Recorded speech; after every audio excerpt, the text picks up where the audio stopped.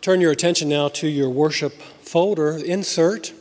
On one side, you will find the helpful outline for you, and on the other side, the sermon text for today, which is found in Acts chapter 1, verses 1 through 11. Hear the word of the Lord. In my former book, Theophilus, I wrote about all that Jesus began to do and teach until the day he was taken up to heaven, after giving instructions through the Holy Spirit to the apostles he had chosen. After his suffering, he presented himself to them and gave many convincing proofs that he was alive. He appeared to them over a period of 40 days and spoke about the kingdom of God. On one occasion, while he was eating with them, he gave them this command: "Do not leave Jerusalem, but wait for the gift my Father promised, which you have heard me speak about. For John baptized with water, but in a few days you will be baptized with the Holy Spirit." Then they gathered around him and asked him, "Lord, are you at this time going to restore the kingdom to Israel?" He said to them, "It is not for you to know the times or dates the Father has set by his own authority, but you will receive power when the Holy Spirit comes on you, and you will be my witnesses in Jerusalem and in all Judea and Samaria and to the ends of the earth." After he said this, he was taken up before their very eyes, and a cloud hid him from their sight. They were looking intently up into the sky as he was going, when suddenly 2 men dressed in white stood beside them. "Men of Galilee," they said, "why do you stand here looking into the sky? This same Jesus, who has been taken up from you into heaven, will come back in the same way you have seen him go into heaven." This is God's word. Thanks, Ivan. Good morning. My name's Jonathan, one of the pastors here at Redeemer City. Still can't get all the names straight in my head. We're starting Acts today. We've been talking about it for a long time. We've been in Luke for, quite some time. I think Advent of 2014 we started Luke, and then we just finished Easter a couple of weeks ago. And we're moving into what is Luke's second book. As he begins there in Acts, in the first book, Theophilus, I've dealt with all that Jesus began to do and teach. Arguably, now that we're into the book of Acts, this is what Jesus is going to continue to do and to teach, but through a different medium, through his apostles in the power of the Spirit who is coming and will come in Acts chapter 2, which we'll get to next week.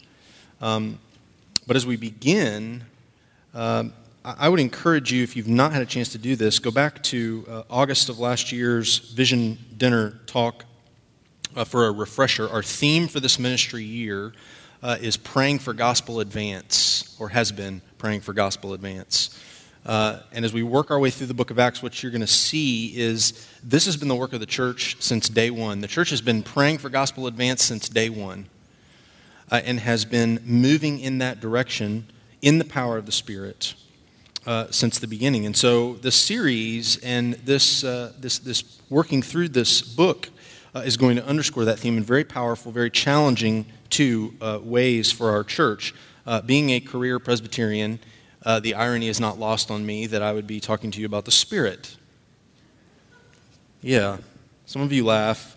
Those people who are laughing are not laughing because of my comment about a career Presbyterian. They're laughing because they know me. And in the history of my life, I've danced one time. And it was actually at a Christian gathering. There was no alcohol or alternative substances being served. It was the Spirit. Now, I haven't danced since then, so I'm not sure what that says about me or the Spirit's work in my life.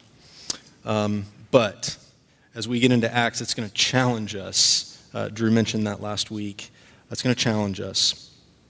How kind is it of our Father that we would start Luke in community Bible reading the same week we begin Acts? So as we begin to read through the book of Acts on Sundays, we're going to be reading in Luke, and so it'll reinforce a lot of the themes that we have seen throughout the book of Luke as we move into his second book. In fact, or for example, Luke has emphasized the Holy Spirit from day one of Jesus' ministry. We read it this week in Luke chapter 3 and 4.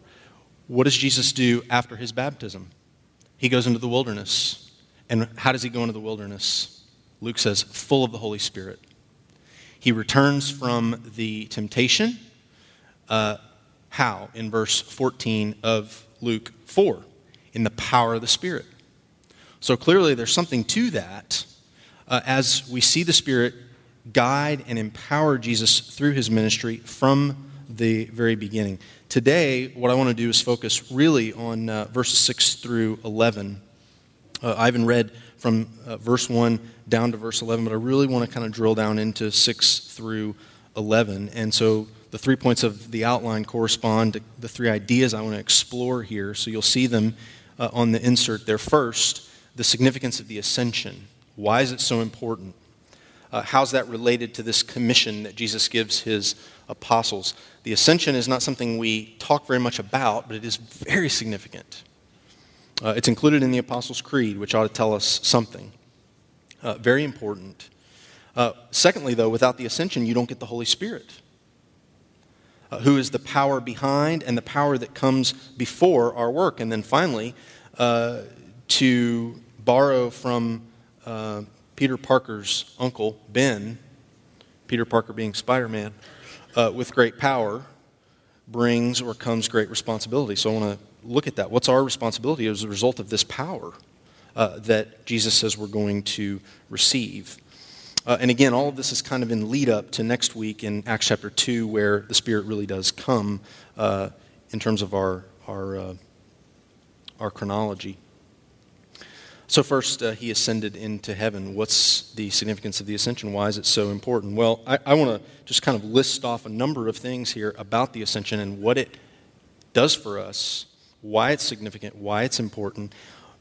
It's the last piece of Jesus' work on the earth before the Spirit can be sent. It's the consequence of Christ's ascension that the book of Acts is all about.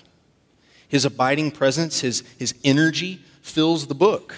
And the reason is because it begins with the ascension and consequently the Spirit coming. This account sets the stage for the rest of the book. It sets the stage for the rest of history that we're living to even today. It follows and it completes the resurrection of Jesus.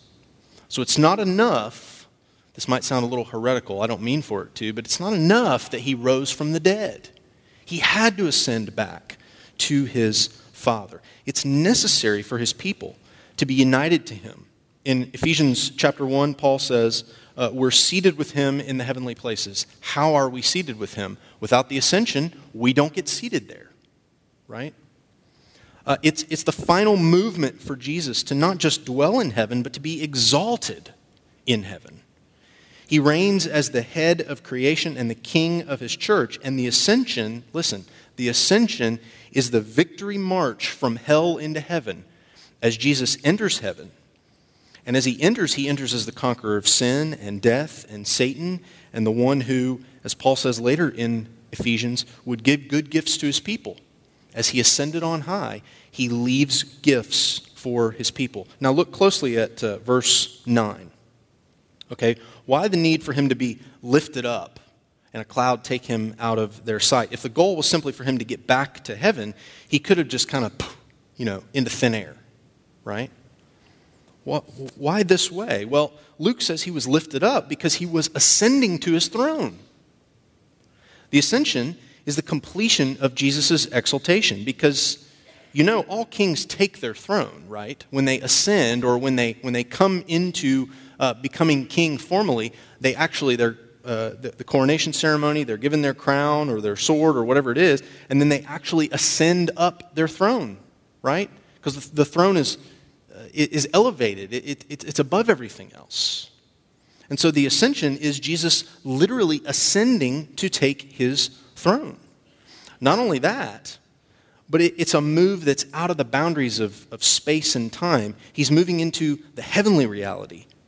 And it means he's no longer bound, On earth, when you spoke to him, you were speaking to him in a time and a place, and he said something to you, and you heard him, and it was on that day at that particular hour. Now, in the heavenly reality, everything he does, everything he says, his entire rule, in fact, is for the benefit of his people everywhere, his church globally. And so as he reigns in heaven, he rules over the entire earth. And it's because of the ascension of Jesus that his church can face the world without fear, full of peace, knowing we have this king who is directing history for the good of his people. And that's a promise that's filled with hope in the midst of a world that we've all experienced in things such as despair, depression, anxiety, hate. Whatever you're facing today, at this hour, whatever you're facing, if your faith is in Christ, you face it knowing that Jesus is reigning and you can trust him. He's given you no reason to not trust him. He's supremely powerful. He's supremely good, and the ascension is proof of that. It matters for brothers and sisters in places like Egypt and Syria and Iran and North Korea and South Sudan and Somalia, just to name a few. Without the ascension, the threat of death that our brothers and sisters face in places like that, it only can bring power and fear over them. But with the ascension, the Lord Jesus is supremely personal. He's the mediator. He's the advocate. And as the writer of Hebrews says, he's now living to make intercession for us, and he can only do that if he goes back to the Father. Makes sense? You get that? It's incredibly important. It's incredibly powerful. It's incredibly relaxing. I'll mention this again toward the end. It's incredibly relaxing for us to know he's got it. This is why we can face suffering that's awaiting even us, right? It may not be the threat of death like fellow Christians in places like I just mentioned, but we're all facing suffering, low level, high level, mid level, whatever it is. But this is the promise that as we face those things, we can face them knowing that he is trustworthy because he has gone to his Father and now rules from on high. Listen to these words from John Calvin, a 16th century reformer. This is his description of the ascension. I thought it was so good. I wanted to read it to you. He says, "The Lord, by his ascension into heaven, has opened up the access to the heavenly kingdom which Adam had shut. For having entered it in our flesh, as it were in our name, it follows that we are in a manner seated in heavenly places, not entertaining a mere hope of heaven, but possessing it even now." Possessing it even now. The ascension means that Jesus is absent from earth in terms of bodily presence, but so you can't experience him bodily, physically anymore as you could when he was alive on the earth. Now, the way you experience him, the way you encounter him, is in and through the Spirit. So being united to him by faith happens through the Holy Spirit's work. And when you encounter him in this way, you are getting a foretaste, you're getting a preview of the fullness and the life that will be experienced by all of his people at the end of the age when he returns again to judge the living and the dead, when he returns in the same way that he left, as the angels said to these guys there in verse 11. And without the ascension, they can't say that, right? But when he returns, it won't be witnessed by just 12 guys outside the city of Jerusalem. It will be experienced and witnessed and acknowledged by the entire world. And the ascension is the capstone, it's the promise, it's sort of the stamp of, you know that's coming. It's for sure. You can count on it. The only way for Jesus' people to enjoy the person and the power of the Spirit in the same way he did is for him to return to his Father. He had completed his mission. He had completed his mission in the power of the Spirit. But in order for the Spirit to be sent, the Son had to go back. There's this mysteriousness in all of this that has, we're getting a window into kind of the workings of the Trinity. It's very hard to understand, hard to explain, but amazing and wonderful to think about. Because the Father and the Son and the Spirit from all eternity conspire and plan and plot the plan of salvation. And the Father sends the Son, and the Son is here, and he accomplishes that work in being born as a baby, in living the life we should have lived, in dying the death that we deserve to die, in being raised on the third day to conquer sin and death, and then to be defeated, and then to return, rather, to his Father. But on his return to his Father, it's not now just the three of them living in harmony and luxury for all eternity. They send the Spirit for us. So we're participating in the life of the Trinity and seated in the heavenlies. Gosh, it's amazing to think about. Hard to understand, but amazing to think about. And the ascension should at least give us some sense of confidence as he continues to work through us. But the ascension being foundational to our faith is one thing. Everything that comes before it depends on it actually happening. So I'm kind of working backward here, right? So if you go to verses 6 through 11, the ascension kind of happens at the end of that passage, but what comes before? Here's what I mean. In Jesus' commissioning of the apostles, he doesn't say, all right, now that I've defeated sin and death and am headed back to the Father, know that I'm rooting for you. I got your back. Good luck and God bless. Poof. And then he's gone. It doesn't happen that way, right? He says, no, now that the time has arrived for me to go and prepare a place for you, wait. Wait for the power. Wait for the power you'll need to accomplish the work I'm giving you, because without that power, you're doomed to fail. You will not get it done. So the Spirit comes as a gift with a promise attached to it. If Jesus doesn't return to his Father, the Spirit can't come. And if the Spirit can't come, we won't have access to the power that he says we have access to here. And if we don't have that power, then our very witness, our very mission becomes worthless and meaningless. Look back at the assurance of pardon for a second in your worship folder. What does this passage teach us about the gospel? Well, listen to the way Jesus describes the Spirit's work and how the gospel's connected to it. There's a lot of things here, but just a few I wanted to mention. The Father gives the Spirit, right? You have to have an understanding. You have to have a knowledge, Jesus says. You have to have a certain kind of sight. But those things must be given to you as well. He says the world doesn't have them, but go a little deeper. He says we have to be guided into all truth. We don't guide ourselves. We don't discover truth. We have to be guided into it. And when the Spirit hears from Jesus, what the Spirit hears from Jesus, he has to make known to us. So there's this assumption underlying Jesus' words that you and I have to be brought into this new reality. We don't conjure it up ourselves. We don't find it. It finds us. And as we heard last week, our hearts have to be opened to spiritual reality. We don't do anything. We can't do anything. It is the Spirit and the Spirit alone's work to accomplish that. Salvation's by grace, from start to finish. It's what God does, from start to finish, from beginning to end. And just as Jesus was endowed with the Holy Spirit upon the start of his ministry, as we read in community Bible reading this last week, so will his followers be endowed with the Holy Spirit. But the power Jesus is describing is not political power. Look at the question they ask him in verse 6. After all is said and done, now they've come to what they think is the end. He's resurrected. He's conquered. Everything's going to be made new. Is this the time at which you're going to restore the kingdom to Israel? Can we finally kick the Romans out? Can we finally reign with you and have our positions in your cabinet and all that kind of stuff? And he says, no, that's not the kind of power that you're going to get. That's not the kind of power that we're talking about. It's not power that's gained by being associated with him. It's power from on high, power from heaven, power that's not from this world, power that you can't get from gaining it or buying it or garnering it through votes or possessing it because you have a certain family name. It's power that's a gift. It's power that must be received because we do nothing to earn it. In fact, Jesus' entire ministry, at least in part, was designed to teach his disciples and us that faith comes solely through dependence and weakness, through poverty of spirit.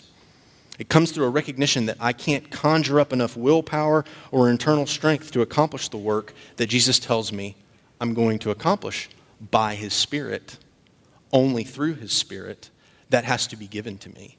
That's the gospel, in fact, right? Do nothing. Nothing in my hands I bring. You have nothing to offer him anyway.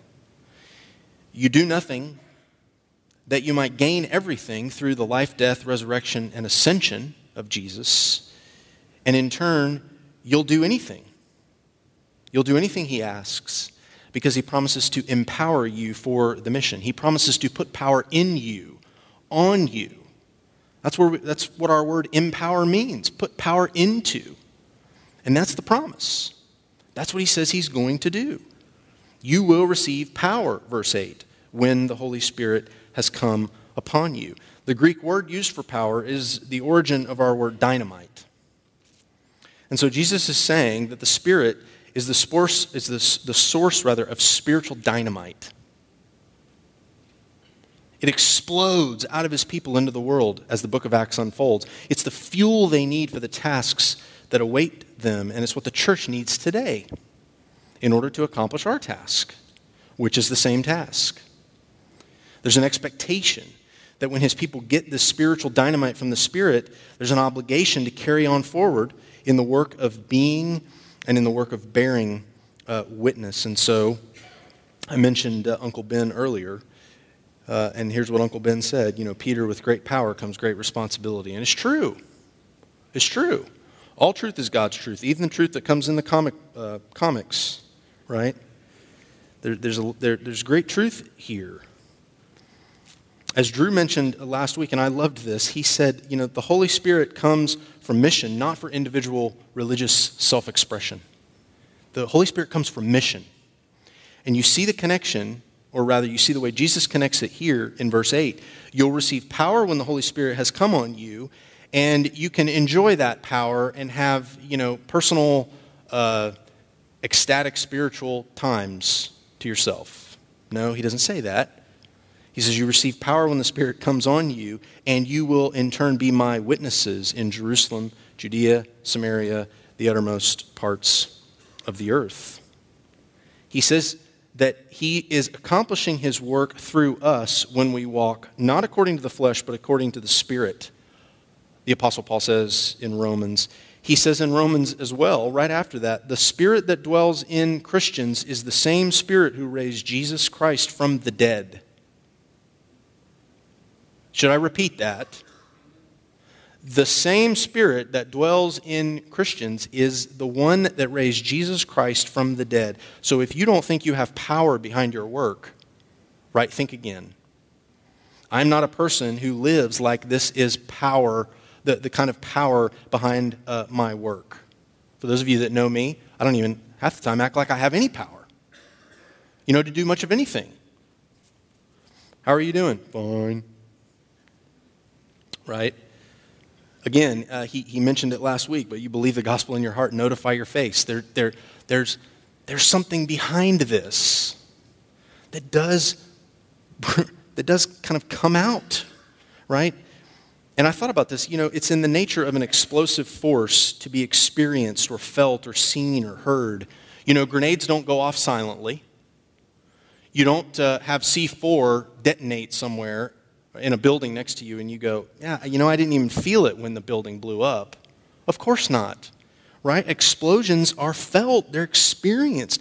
And Jesus says that the power, the spiritual dynamite will be so great that it will propel his people, his apostles, and us out into the city, the regions surrounding, and even beyond. So Jerusalem or Winter Haven, Judea and Samaria, Polk County, even beyond places like Nicaragua, and to the ends of the earth, really. And the world will be turned upside down in the process. The truth is, you can only engage in the work of bearing witness once you've become a witness. And as we'll see throughout the book of Acts, what made the apostles such amazing evangelists and church planters was because they witnessed Jesus Christ's mighty work of salvation firsthand. And so they testified to it. They bore witness to it.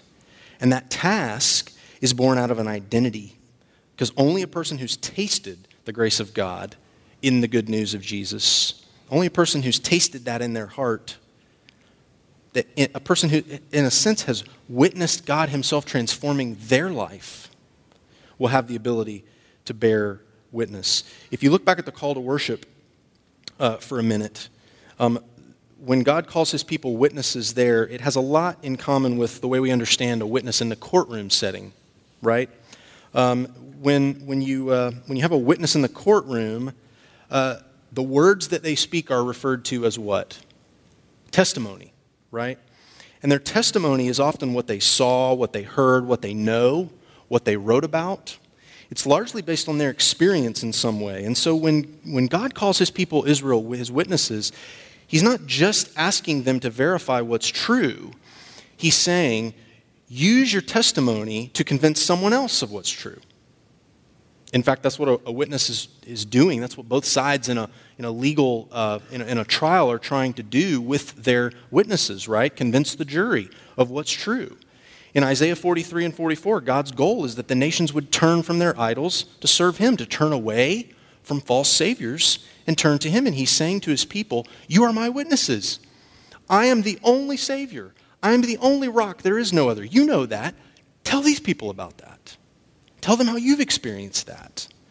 And Christians, when they refer to their testimony, most of you or many of you may have heard that term before. It's the account of how they've witnessed God working and seeing him do in their life. Jesus says that this bearing witness has a missionary, a sentness sense to it. We are sent out for the purpose of bearing witness. And we'll see it again and again in the book of Acts. Witnesses always have testimony. Otherwise, they're not called witnesses, right? And whatever words they speak, whatever their testimony is, it's for the purpose of saying, this is what has happened in my life.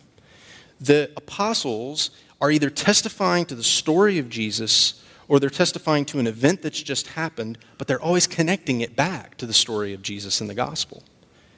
But not only them, whenever you or I comfort a friend who's hurting, we're bearing witness.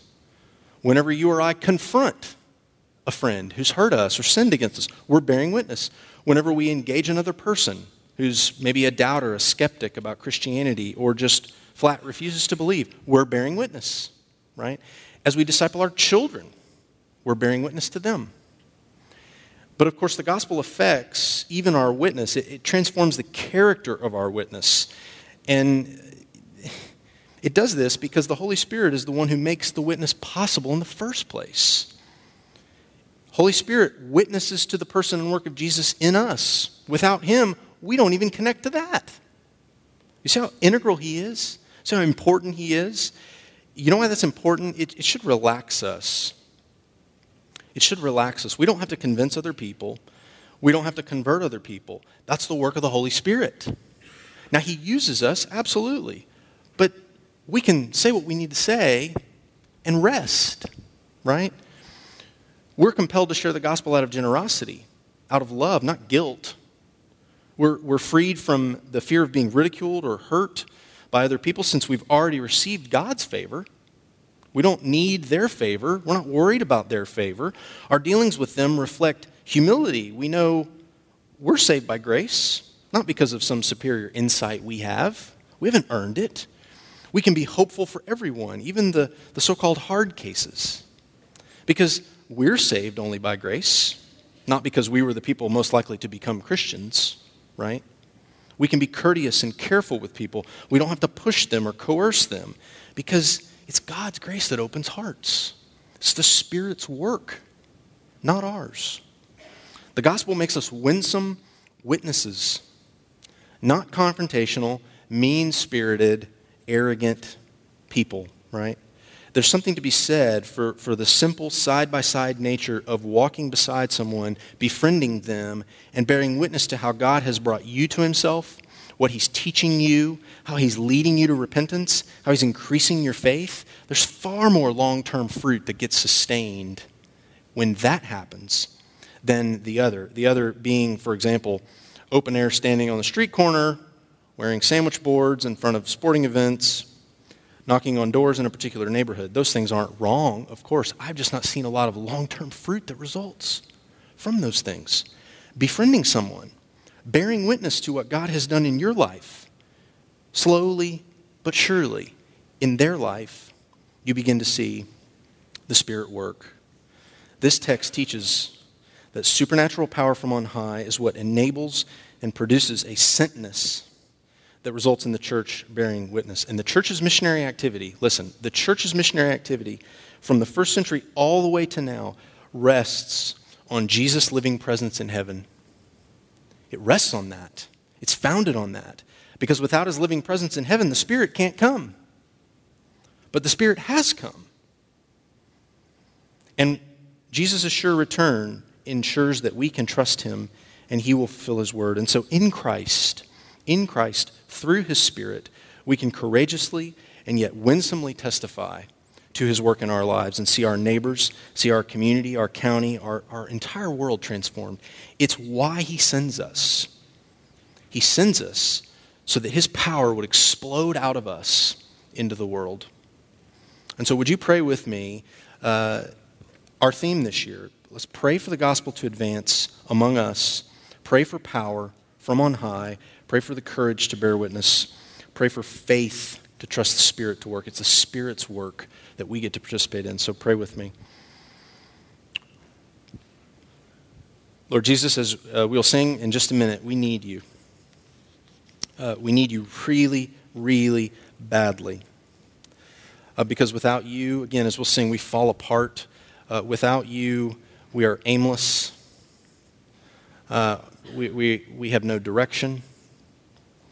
We're wishy-washy. We have a sense of being thrown out into the world, purposeless, all those things.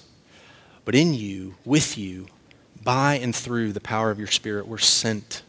We live on purpose. We can live on mission.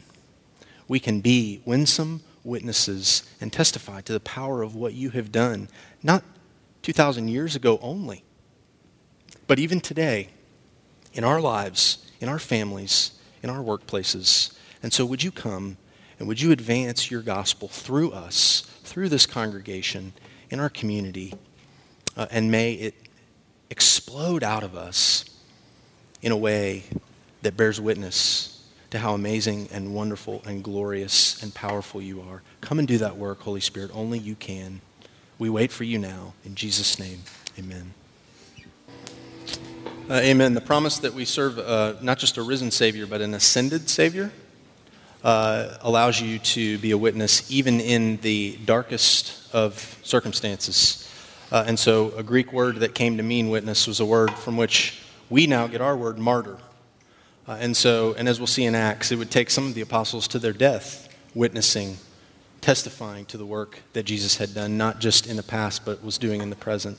And so as you go, know that you serve a risen Savior and an ascended Savior who rules and reigns. And as you go, he goes with you in the power and through his Holy Spirit. So receive these words of promise as you go. May the Lord bless you and keep you. May the Lord make his face to shine upon you and be gracious to you. May the Lord turn his face toward you and give you his peace, both now and forevermore. Amen. Go in his peace.